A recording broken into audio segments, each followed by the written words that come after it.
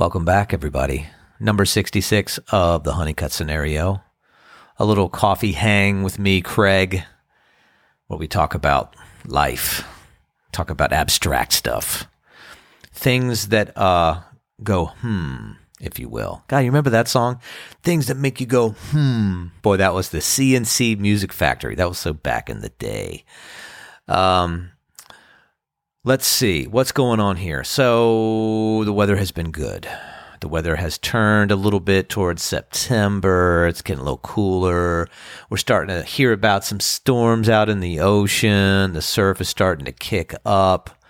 But it's been really delightful. It's been amazing to be outside and to go and get active and get in the water and just have a little joy and a little more space because we have some, less people here on the Outer Banks where I live. And so you get a little bit of chance to exhale, which is really cool because in the last handful of years, there has been no exhale. There's been no downtime because it's just been white knuckle down here, right? It's just been just going for it, right? Full tilts all year long, all the time. So it's nice to have a little bit of that surrendering. Because honestly, when I first moved down here 10 plus years ago, full-time, and I had my first full-time September down here, some of the days are so amazing and the ocean's still so beautiful. I was like, okay, I get why people just are like, man, I'm going to live there because it's just some of the most spectacular weather anywhere. Same for early October. We have great beach days. But then you have to roll the dice that you might get a hurricane. So there's that part. The storms. Got to be prepared. Got to be prepared for those storms. Live on the edge of the ocean. Mother Nature reminds you that you're humble and you're only here part-time. Let's talk a little bit about some music. Let's see. The band Everything, September 24th at the Vanguard Brew Pub and Distillery in Hampton, Virginia. Going to be great. We're going to have our good friend Andy Waldeck on bass, our good friend Charles Owens on the saxophone, myself, Mr. Steve Van Dam, Mr. Nathan Brown. Really beautiful building. Going to be a fun show. Look forward to it right around the fall equinox. So it's party time, right? Time to harvest the goodness and make the vibrations. We're also working on some new music. We got some writing sessions coming up. We got October 22nd at the Ram's Head in Annapolis, November 5th at the Broadberry in Richmond. So we have some good music coming up. I got some acoustic stuff going on. I'm starting to work on acoustic material. I'm starting to work on the song cycle I've been on for the last 20 years. So I'll talk more about that as it comes up. And just really stoked with some projects going on. And I was thinking about some things as we're promoting shows. I have a box of band memories, like old artwork and old pictures of the band, and I've been posting them on our band's social media, the socials. And we have this giant manila envelope. Is there any envelope? Is it Manila's is it Manila? It's Manila. I just remember that from elementary school. A Manila envelope. Like your future was held in a Manila envelope. But anyway, there's a pretty big Manila envelope that's tattered and shattered. It's old. And it has fan mail from the 90s.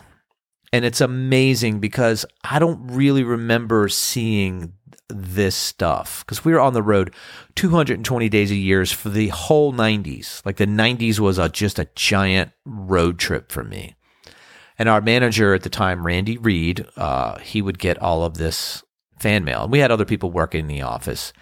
And I've been going through this fan mail, and I am absolutely blown away that people took time to write us letters and make art and send us things and just communicate with us. And it was incredible because I realized we were a band that was on the road just hanging out with people. And I might have talked about this in an earlier podcast, but I've been reading some of these again, and I think one of the things I'm going to do is I'm actually going to start reading some of these fan letters on the band social page, because it's some of them are just amazing that people took time to do this. And it really brought up the idea of memory, because I was a very ambitious young man, and I was a rocket, right? I was a firework, and I was on my way somewhere. And as I was thinking about this podcast, I jokingly and lovingly and not so jokingly call it "No Mud, No Lotus, Baby, You're a Firework." And really dealing with memory and new life. So kind of having these memories come up where I'm seeing the joy that was happening all around us as a band and the community that I was part of, that I was experiencing and that I was celebrating, but deep down I was ambitious and I was trying to, quote, make it. wanted hits and I wanted money and I wanted fame and I wanted to change the world and I wanted to, do all this stuff. And, and it was like I was working so hard to do that and throwing all of myself at it.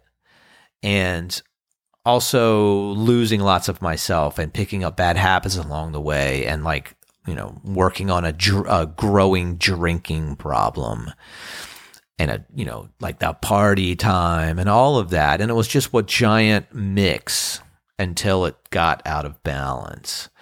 And like a lot of people, we had a huge hit song. Maybe not a lot of people had a hit song, but a lot of people had a hit song, right?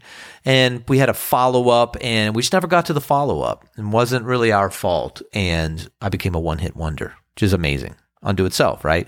Band had a really great career, incredibly creative. We did amazing things, had incredible shows, adventures, just super awesome. And then it was like that part of my career was just over, and I was burnt out. I was done personally. I was 30. I didn't know what to do with myself. And so it was like this sense of what I envisioned since I was a kid did not come to pass. And I didn't know what to do with that information. I was still had all this momentum like a firework. And it took me a long time. I was telling somebody, it took me pretty much for every day that I was on the road in the 90s, it took me a day off the road in the 2000s to just straighten out. Just to kind of get normal, because I just didn't know what normal life was at all. And I was still holding on to aspects of my ego and still just dealing drinking and just acting like an idiot in my 30s. And I just had a hard time with memory. I had a hard time with a sense of failure or a sense that things weren't what I thought they were supposed to be. And during the whole time in my 20s, I was always looking for what was better, what was more, what was better. Enjoying what I had. It wasn't all bad, but I just carried this sort of sense of negativity about things. And, anybody who has dealt with sobriety and all of that stuff will know that, addiction is sort of the failure to be able to be in the moment and the failure to let go of the past and to over-romanticize the future or over-catastrophize the future. And it reminds me of this whole thing around the music industry. It reminds me of a story I read in an interview with George Clinton where he was talking about the music industry. And he's like, this industry is different. He's like, because what you put yourself into it and you think if you go for something that you're going to incrementally climb up the chain. He's like, but what happens is when you really go for it, and you don't succeed, it's not like, okay, you're cool, and then you try again. He's like, if you don't succeed when you really go for it, it's total annihilation. And I that resonated because I was like, yeah, that's what's up. You build, and then you swing for it, and then you miss. And if you've given too much of yourself, it's like annihilation on some level, right? Now, this isn't like war or cancer or anything like that. This is career. This is ego. This is passion, this is purpose, and they're very real things. And so one of the things that I've come to just working for the last decade, 9.5 years sober, yoga, meditation, raising a family, being a father and a husband, is memory. And people who've had trauma, who've had a sketchy past, who've had pain. And I think most people in general, you'll have memories that come up and they'll be painful memories and it will take you out of the moment. And post-traumatic stress, think about how extreme that can get. These memories come up and will change your body, right? They'll change the chemistry in your brain and it's hard to manage. And I got to a point in the last couple of years where these memories would come up and I started to see them like, oh, yeah, that's the past.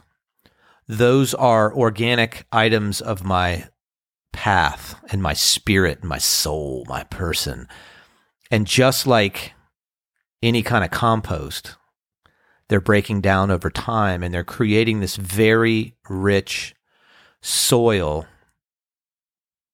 for something new, something powerful. And I started to see it like, oh yeah, no mud, no lotus, which is the Thich Nhat Hanh quote, I do believe, which is like the lotus flower grows in funky shit. And it's like, wow, yeah, you put doo-doo on your garden to make it grow better. And it's like, okay, well, that past, right? Those actions, the pain, all of that is breaking down into a very rich, funky soil. And I'm super grateful because, like, for me, it's like, oh yeah, all this creativity, all this newness is happening. And it couldn't have happened without what has happened. And it's like, sin is a form of sickness, right? You think about like the old story of Jesus where he was healing people and it's like, hey, I'm healing you. And it's like, you've been carrying all this sin and it makes you sick. So don't get sick again. So don't sin again, right? Don't misaim what you're going for. And I feel like that's a really incredible kind of like thread that has really been like with me over and over again. And it's amazing because it's like freeing, and anytime something comes up, we're like, I remember that happened. You're like, you know what? So what? So it happened. No big deal. Can't use any runway behind you, like my dad said. So it's like the fuel for what's next. It's the funky stuff. It's the wetlands of the soul. 4, letting your colors burst. Baby, you're a firework. And the other part of this thread, which is the life, the colors, the firework part, is, well, I mean, it's abstract. This is an abstract podcast sometimes. The song Firework by Katy Perry has been on the playlist with the family this summer. My 7-year-old is great teacher for surrendering into music. And it's been amazing. I've really loved this song. It's a great pop song. And Trisha's like, what are those lyrics about? I was like, I don't know, man. They're like pop lyrics, right? And I've been thinking about them more and more. And it's just like a simple pop song can be overlaid against so much as like a juxtaposition, for contrast. And I was thinking about this in context of this podcast, because of the whole idea of the past composting into something that creates rich soil, which is life-giving. And, I don't know if you ever watched Game of Thrones, the, what's her face? The young Stark girl who went to the Red God, went to train to be the assassin. And it was like the Red God always said, only death may pay for life. And it's interesting because there's a lot of truth in that, right? Like compost is death. That's dead stuff. And then dead stuff grows live stuff. And it's a transferal of energy. And you think about like what's happening in this world. And part of some of the themes I talk about are just how to be grounded in an overwhelming world. And it's overwhelming in a new way because of the amount of information, the amount of growth, the amount of technology, the amount of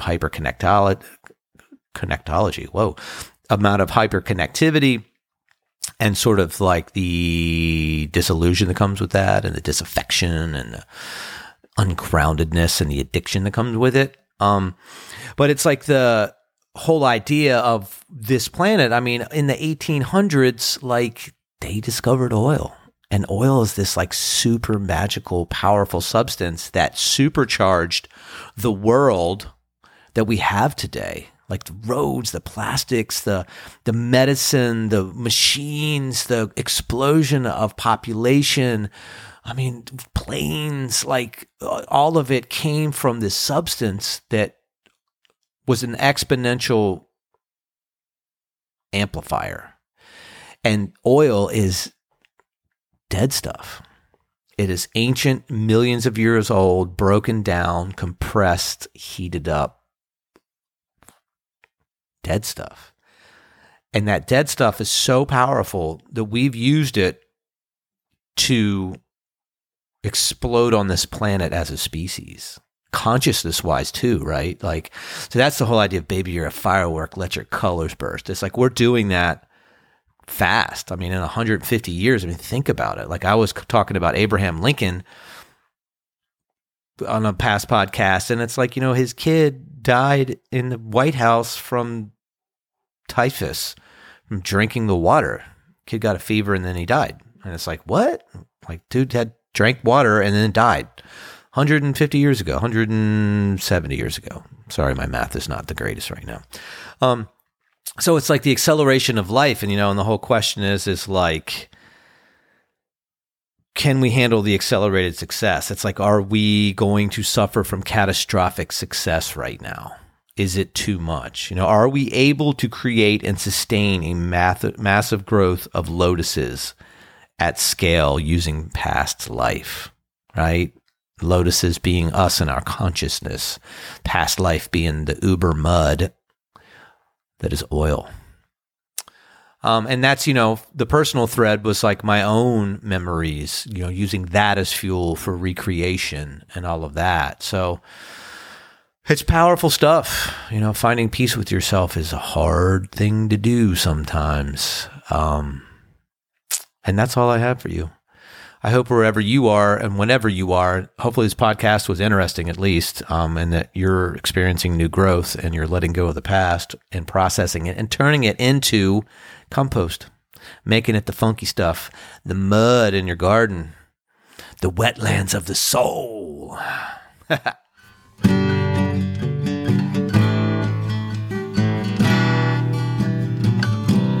baby, you're firework.